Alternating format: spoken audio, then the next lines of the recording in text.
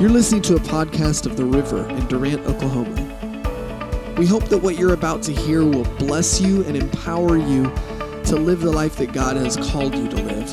We hope that it will strengthen you in faith and that it will help you better understand and better recognize who you are in Christ Jesus.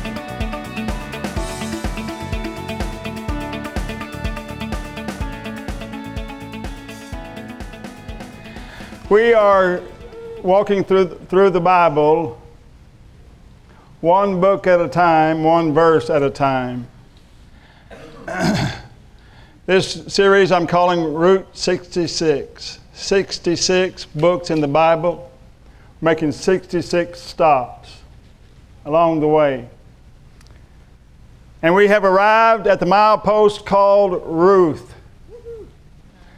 Ruth chapter 1 and verse 16, I believe to be the most important verse in this book. Ruth 1:16, if you have it, let's read. I read from the King James Version of the Bible because I like it. Amen.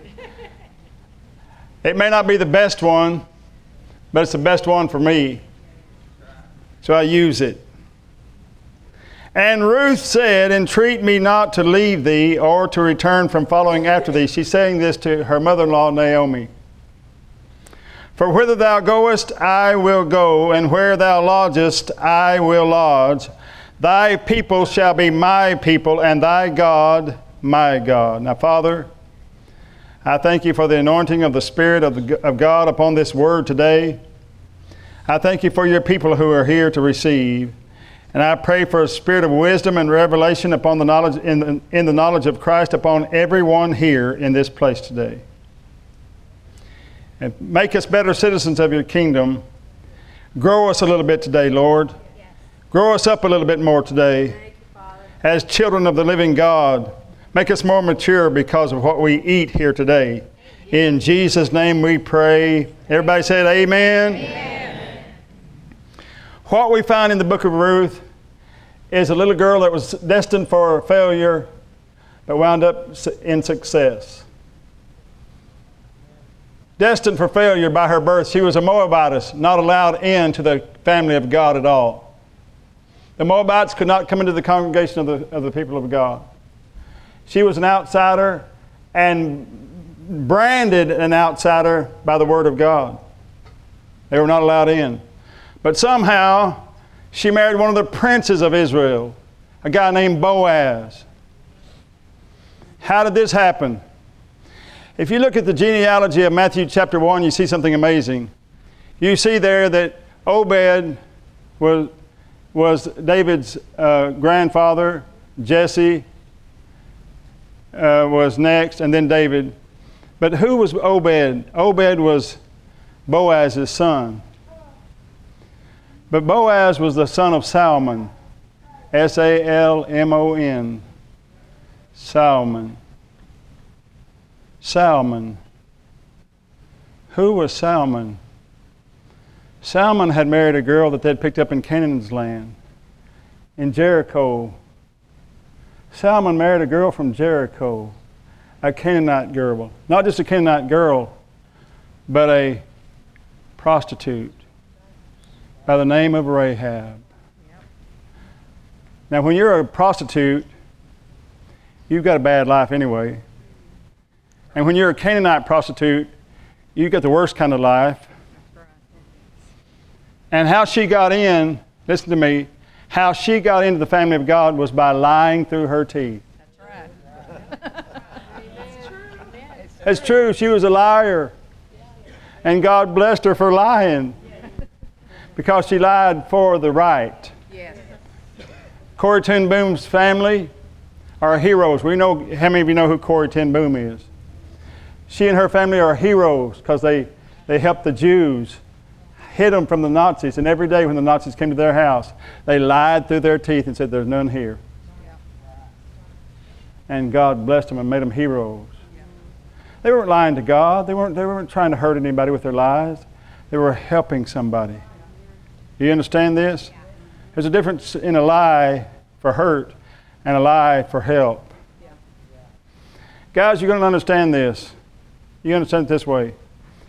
Even though you think her butt looks fat in those pants, Oh, no, he didn't. My God. did I just say that? I'm getting old enough to say what I want to say, okay? If she asks you, you better lie. You better lie. You don't hear many preachers tell you to go ahead and lie about it, but I'm telling you, don't tell her the truth. Whatever you do, don't tell her the truth. I've learned that the hard way. Is it okay to have a little fun? Amen. She gets over there with Naomi, and she winds up finding one of the princes of Israel in the kingly lineage. And she gets to marry Boaz. She could have married dumbass. She could have married lazy ass. She could have taken home to Naomi smart ass. But she didn't take any of those home. She took Boaz. Amen. Now you may feel like you married dumbass or lazy ass, but you're really married to Boaz, the real prince of Israel, Jesus himself. Come on, that's good. That's what Ruth means. Listen to me. Her mother-in-law was Naomi, but her new mother-in-law was Rahab. That's right. What would make a prince like Boaz want to marry a Moabite girl and risk his inheritance? Because of who his mother was. Yeah. He saw something in that prostitute, Canaanite, lying through her teeth, woman that bore him. He saw what God could do with somebody like that. Yeah. He thought, if God can do that with my mama, God can do it with this girl right here. That's right. Amen. That's why Jesus took you. That's right. You may not be worthy of it, and you're not. But Jesus took you because He kind of likes making treasure out of trash. Any trash bins in here? I was a trash bin. And Jesus made treasure out of trash. Come on, somebody say amen. Amen. Let me tell you what it means. Full commitment. She said, do not tell me to go away. I'm not going away. Where you go, I will go. Where you live, I will live. Your people shall be my people, and your God, my God. So the first thing we learned about Ruth, what made her such a success, was this thought. Full commitment is mandatory for success. Yes. Amen. Full commitment is mandatory for success. Who wants to? I need a married couple to come help me. Stand up here in front of me. Married couple, anybody? Casey and Paris is fine. Stand right here in front of me. Stand right here in front of me. You right here on this side. Casey on this side. Y'all remember how to do this. We've done it once before. Done it once before. I ask them questions. Casey, you take this woman to be your lawfully wedded wife, to live together after God's ordinance in the holy state of matrimony. Do you promise to love her, honor, keep her in sickness and in health, and forsaking all others, keep yourself only unto her so long as you both shall live? And the first time he said, I do. What if he had said, yeah, except for Friday nights? You know, I've been dating Susie for many years, baby, and I'm speaking for him, okay? I've been dating Susie for many years, and I hate to break her heart and just stop it all of a sudden.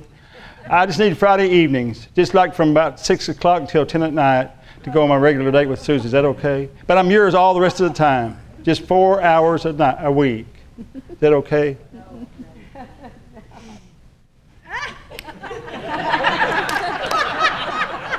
That's not okay, is it? No. Why?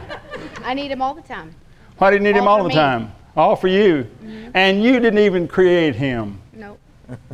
Are you listening? Mm-hmm. She didn't create him. She has no real right to this, but she demands it. because that is the commitment of love. The commitment of love is an all-out commitment. It's not a part-time. It's not a once in a while. It's not almost all the time. It's full commitment. The only way you're ever going to have success is to make a full commitment. Whatever you are doing in life, y'all can sit down. Thank you very much. Whatever you're doing, they didn't do anything but stand there. They looked cute. They do look cute. Trying to figure out which one of them is pregnant.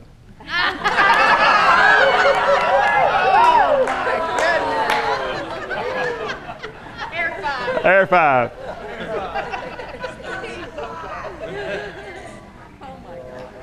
Casey's a son to me. You all know that. I would never mess with him any other way. Full commitment in anything you're doing in life. You can't say, well, I'm going into business. Maybe. Either you are or you're not. You've got to be committed to it. Anything you do in life, you've got to give yourself to it. That's why I give myself to preaching and teaching. I don't study sometimes. I study all the time. That's right. You think this just happens? Think this just comes out like this because I lay in my bed and say, well, I wonder what I'm going to preach today. I'm not like that. Maybe there are preachers that are like that. I'm not one of those. Because I'm committed to make sure that what I've given to God in my gifting, in my life, I gave it to Him. I gave it to Him for you. I feel His power working in me. Feel His power working in. You may have noticed that I've been a little bit slower lately than I used to be because I've been fighting a devil. Amen. But I'm a faith man. Yes. And I'm winning this fight. Yes. And you'll win your fights if you'll stay in faith, praise God. Does it sound like I'm winning today? Yes. Glory to God.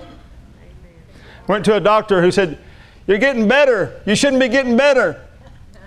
I said, you don't know about God, apparently. That's right. That's right. The next thing, let me just say this. Start with a commitment. You think, I can't keep a commitment. I've tried. No, you start with a commitment, and I promise you, if you do it in faith, the grace of God will meet you at your commitment. Yes. The grace of God will meet you right there and take you through to your commitment. Because we all make our commitments by grace. In the law, under the law, they had to make their commitments at the penalty of death, at the point of the sword, at the point of the spear, if you will. But you make your commitment under the laws of grace. Praise God. The laws of grace will take you through. Make a commitment. If you're not born again today, you wonder why. You wonder, well, I can't be a Christian. I can't live the Christian life. Yes, you can. That's right. How many of you that are saved today thought at one time you couldn't live it? Let me see your hands. Look here, you're saved today, and you thought at one time you couldn't live it. Are you living it today? Yes. You're living it. Because grace meets you at the point of that commitment, because a commitment is a faith statement. Amen. Come on, somebody say amen. Amen. I'm preaching better than y'all are shouting today. Let's turn to 1 Samuel. 1 Samuel chapter 16 for our next truth. 1 Samuel 16 and verse 7.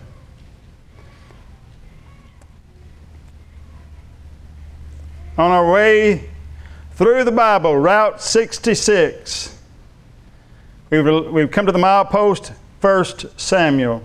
Chapter 16 and verse 7 says, But the Lord said unto Samuel, Look not on his countenance, or on the height of his stature. He's a big, tall boy, because I have refused him. Now what's happened is Samuel was told by the Lord to go out to Jesse's house and anoint a king. Yeah.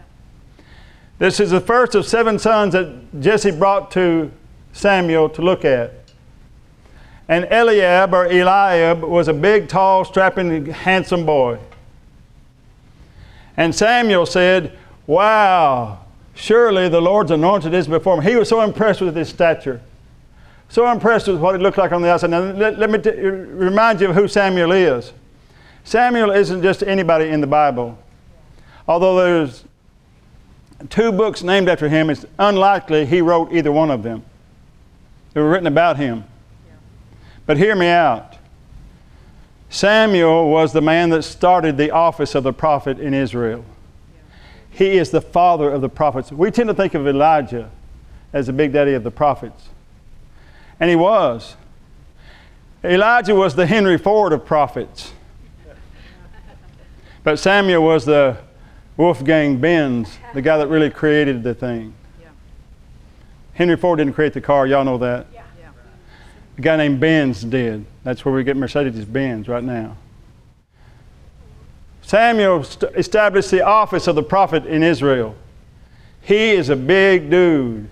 And he's standing there, the most spiritual man in Israel, looking at this boy in the natural. Yeah. It can happen to anybody.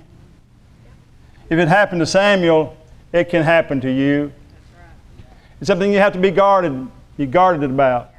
Don't assess everything by what it looks like on the outside. Amen. Because the worst looking people come in this church sometimes, and it'd be real easy. I'm not looking at anybody right now. I'm looking over your heads. Somebody come in here looking like you think is scum, that may just be the next elder here, the next deacon here, next somebody special here. You can't look at people on the outside. It's the problem with America right now, all this racial tension we have. We're judging people by what they look like. It's a sin. It's just wrong. And as long as it happens, America's going to suffer. We have to get past it somehow. Am I in the right house today? We have to get past it somehow. Here's how you get past it. Look here. Because I have refused him, for the Lord seeth not as man sees.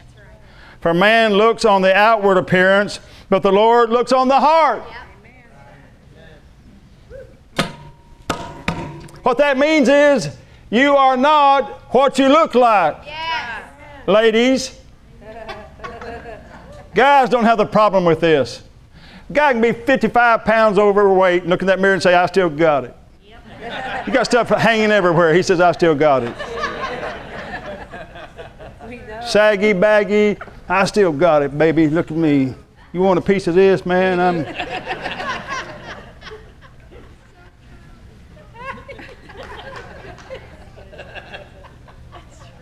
A woman looks in there, she's half a pound overweight. Oh, I'm fat. Looking on the outside, determining who you are by what you look like. The Bible says God does not do that. God does not look on the outward appearance, but the Lord looks on the heart. So what we're saying here is, what the Bible teaches us here in 1 Samuel is that your heart is who you really are. Your heart is who you really are. That if you will confess with your mouth the Lord Jesus and believe in your heart that God raised him from the dead, you shall be saved. For with the heart man believes unto righteousness. Your righteousness is not always in your actions. It should be, but it's not always there. It's in your heart. If it's not in your heart, your actions mean nothing but religion. Are you hearing me today? Who you are is really your heart. This is what's wrong with most of religion. It's all about the outward appearance. Let's take our Bibles and turn to Matthew 23. Matthew 23 and verse 27. Hear the words of the Savior.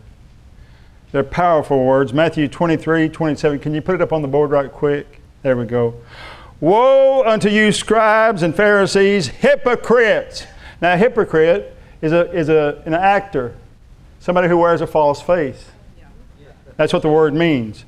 Woe unto you, scribes and Pharisees, hypocrites!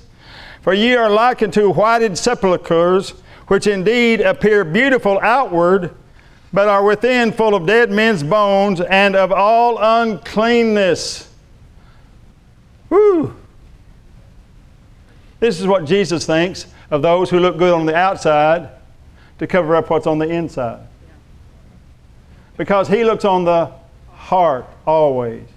God has always been looking for people who have hearts that are toward him.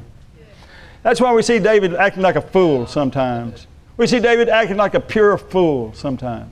Am I right? Am I right? Am I right about it? Acting like a pure idiot. You want to just slap him when you read the text. How could you do that? She was just taking a bath. It's not like you hadn't seen a naked woman before, boy. You had a harem. He had a harem. You just want to slap him.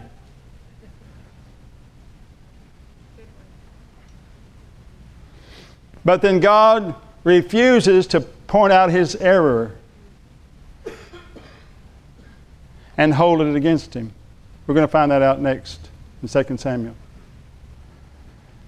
Jesus went after this thing lock, stock, and barrel. This thing of judging on the outward appearance. Genesis 3:15 is the first messianic prophecy. And it says, "And I will put enmity between thee and the woman." This is Almighty God talking to the serpent. "Between thee and the woman, and between thy seed and her seed." Now, it didn't say he's going to put enmity between the serpent and the woman, but between her seed and his seed. Okay? "It shall bruise thy head, and thou shalt bruise his heel." So it's saying that these seed of the serpent is going to bruise the heel of the seed of the woman. The woman in this prophetic utterance is Mary. And the seed is Christ. And the seed of the serpent is found in John chapter 8, verses 42. Let's turn there real quick with your Bible. John 8:42, 43 and 44. We're going to read it together. John 8:42 says, "Jesus said unto them, If God were your Father, you would love me, for I proceeded forth and came from God, neither came I of myself, but he sent me. Why do you not understand my speech, even because you cannot hear my word?" In verse 44, "You are of your father the devil, and the lusts of your father ye will do. He was a murderer from the beginning, and abode not in the truth, because there is no truth in him. When he speaks a lie, he speaks of his own, for he is a liar and the father of it." The devil created one thing: lies. And everything he says to you, even those symptoms you're having in your body right now, are nothing but lies. Yes. Right. Lies. Lies. Anything that goes against your covenant is a lie. Yes, it is. Amen. Amen. Come on, somebody say amen. Yes. Anything that goes against your covenant is a lie. It's a lie, yes. And Jesus hates lying when it's harmful, especially the harmful kind. The devil then was housed in his seed, and Jesus tells us who it is: the Pharisees. Not just the Pharisees, but any religion that looks good on the outside and is dead inside. Any religiosity that's dead on the outside, that looks good on the outside but is dead on the inside. That's what he came to destroy. That's what he came to destroy. You understand? Adam and Eve were standing there with fig leaves on at the time. Standing there with fig leaves on. Trying to find a way to approach God with a man-made skirt. With a man-made covering. That's all religion is. They didn't know how to talk to God anymore. They were just being Pharisees. Adam was the original Pharisee. They're still in town. They're still here. They live here in Durant. They go by different names now, all kinds of denominational names. There may be some Pharisees in this building today. If you're a Pharisee, let me tell you something. You can be free from that. Jesus came not to destroy you, but to destroy that symptom of a spiritual sickness that has taken hold of you. You can be free. You can become clean today. You can be made brand new on the inside so that your new man, your inner man, looks just like Jesus. Glory to God. That's some good news for somebody. It's all about the heart. It's about the inner man. It's a spiritual thing. There's a story I heard a preacher tell one time years ago that a woman in his church had a car wreck and suffered irreparable damage to her brain. The only real outcome of it was that she had totally lost her memory. Amnesia, total amnesia, almost total. She knew how to eat and all that kind of thing, but she didn't know who she was. I'll call her Mary. I think that's what he called her. He went to see her in the hospital and he stood beside her bed. He said, Mary, I understand you don't know who I am, but I'm your pastor and I've been your pastor for 25 years or so. She said, well, there's one thing for sure, Mr. Pastor. One thing you're right about, I don't know who you are. See those two young women standing at the foot of my bed here, I don't know who they are. They claim to be my daughters with my grandchildren. This man standing over here crying who stood there beside my bed ever since I came to, he claims to be my husband and I don't know him. I'm just having to take his word for it. I can't, she said, I didn't know who I was until they told me. She said, sir, I can't put my hand on one thing that I can remember. I don't know one detail of my life except for this one thing I know. He said, what is that?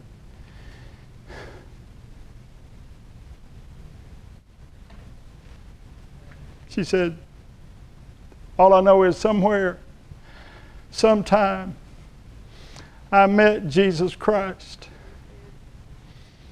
How could she know that? How could she know that? Not know anything else, but she knew she'd met Jesus. Because Jesus is not in your mind. He's not in the outward man. He's not in that part of you. He's in your heart. And it may have knocked her senseless with respect to memory, but Jesus is not a memory. Jesus is a living being inside your heart. Glory to God. When it wiped the slate clean at that accident, her heart must have cried out, Jesus! That's the first thing her mind knew. Her heart cried out, Jesus.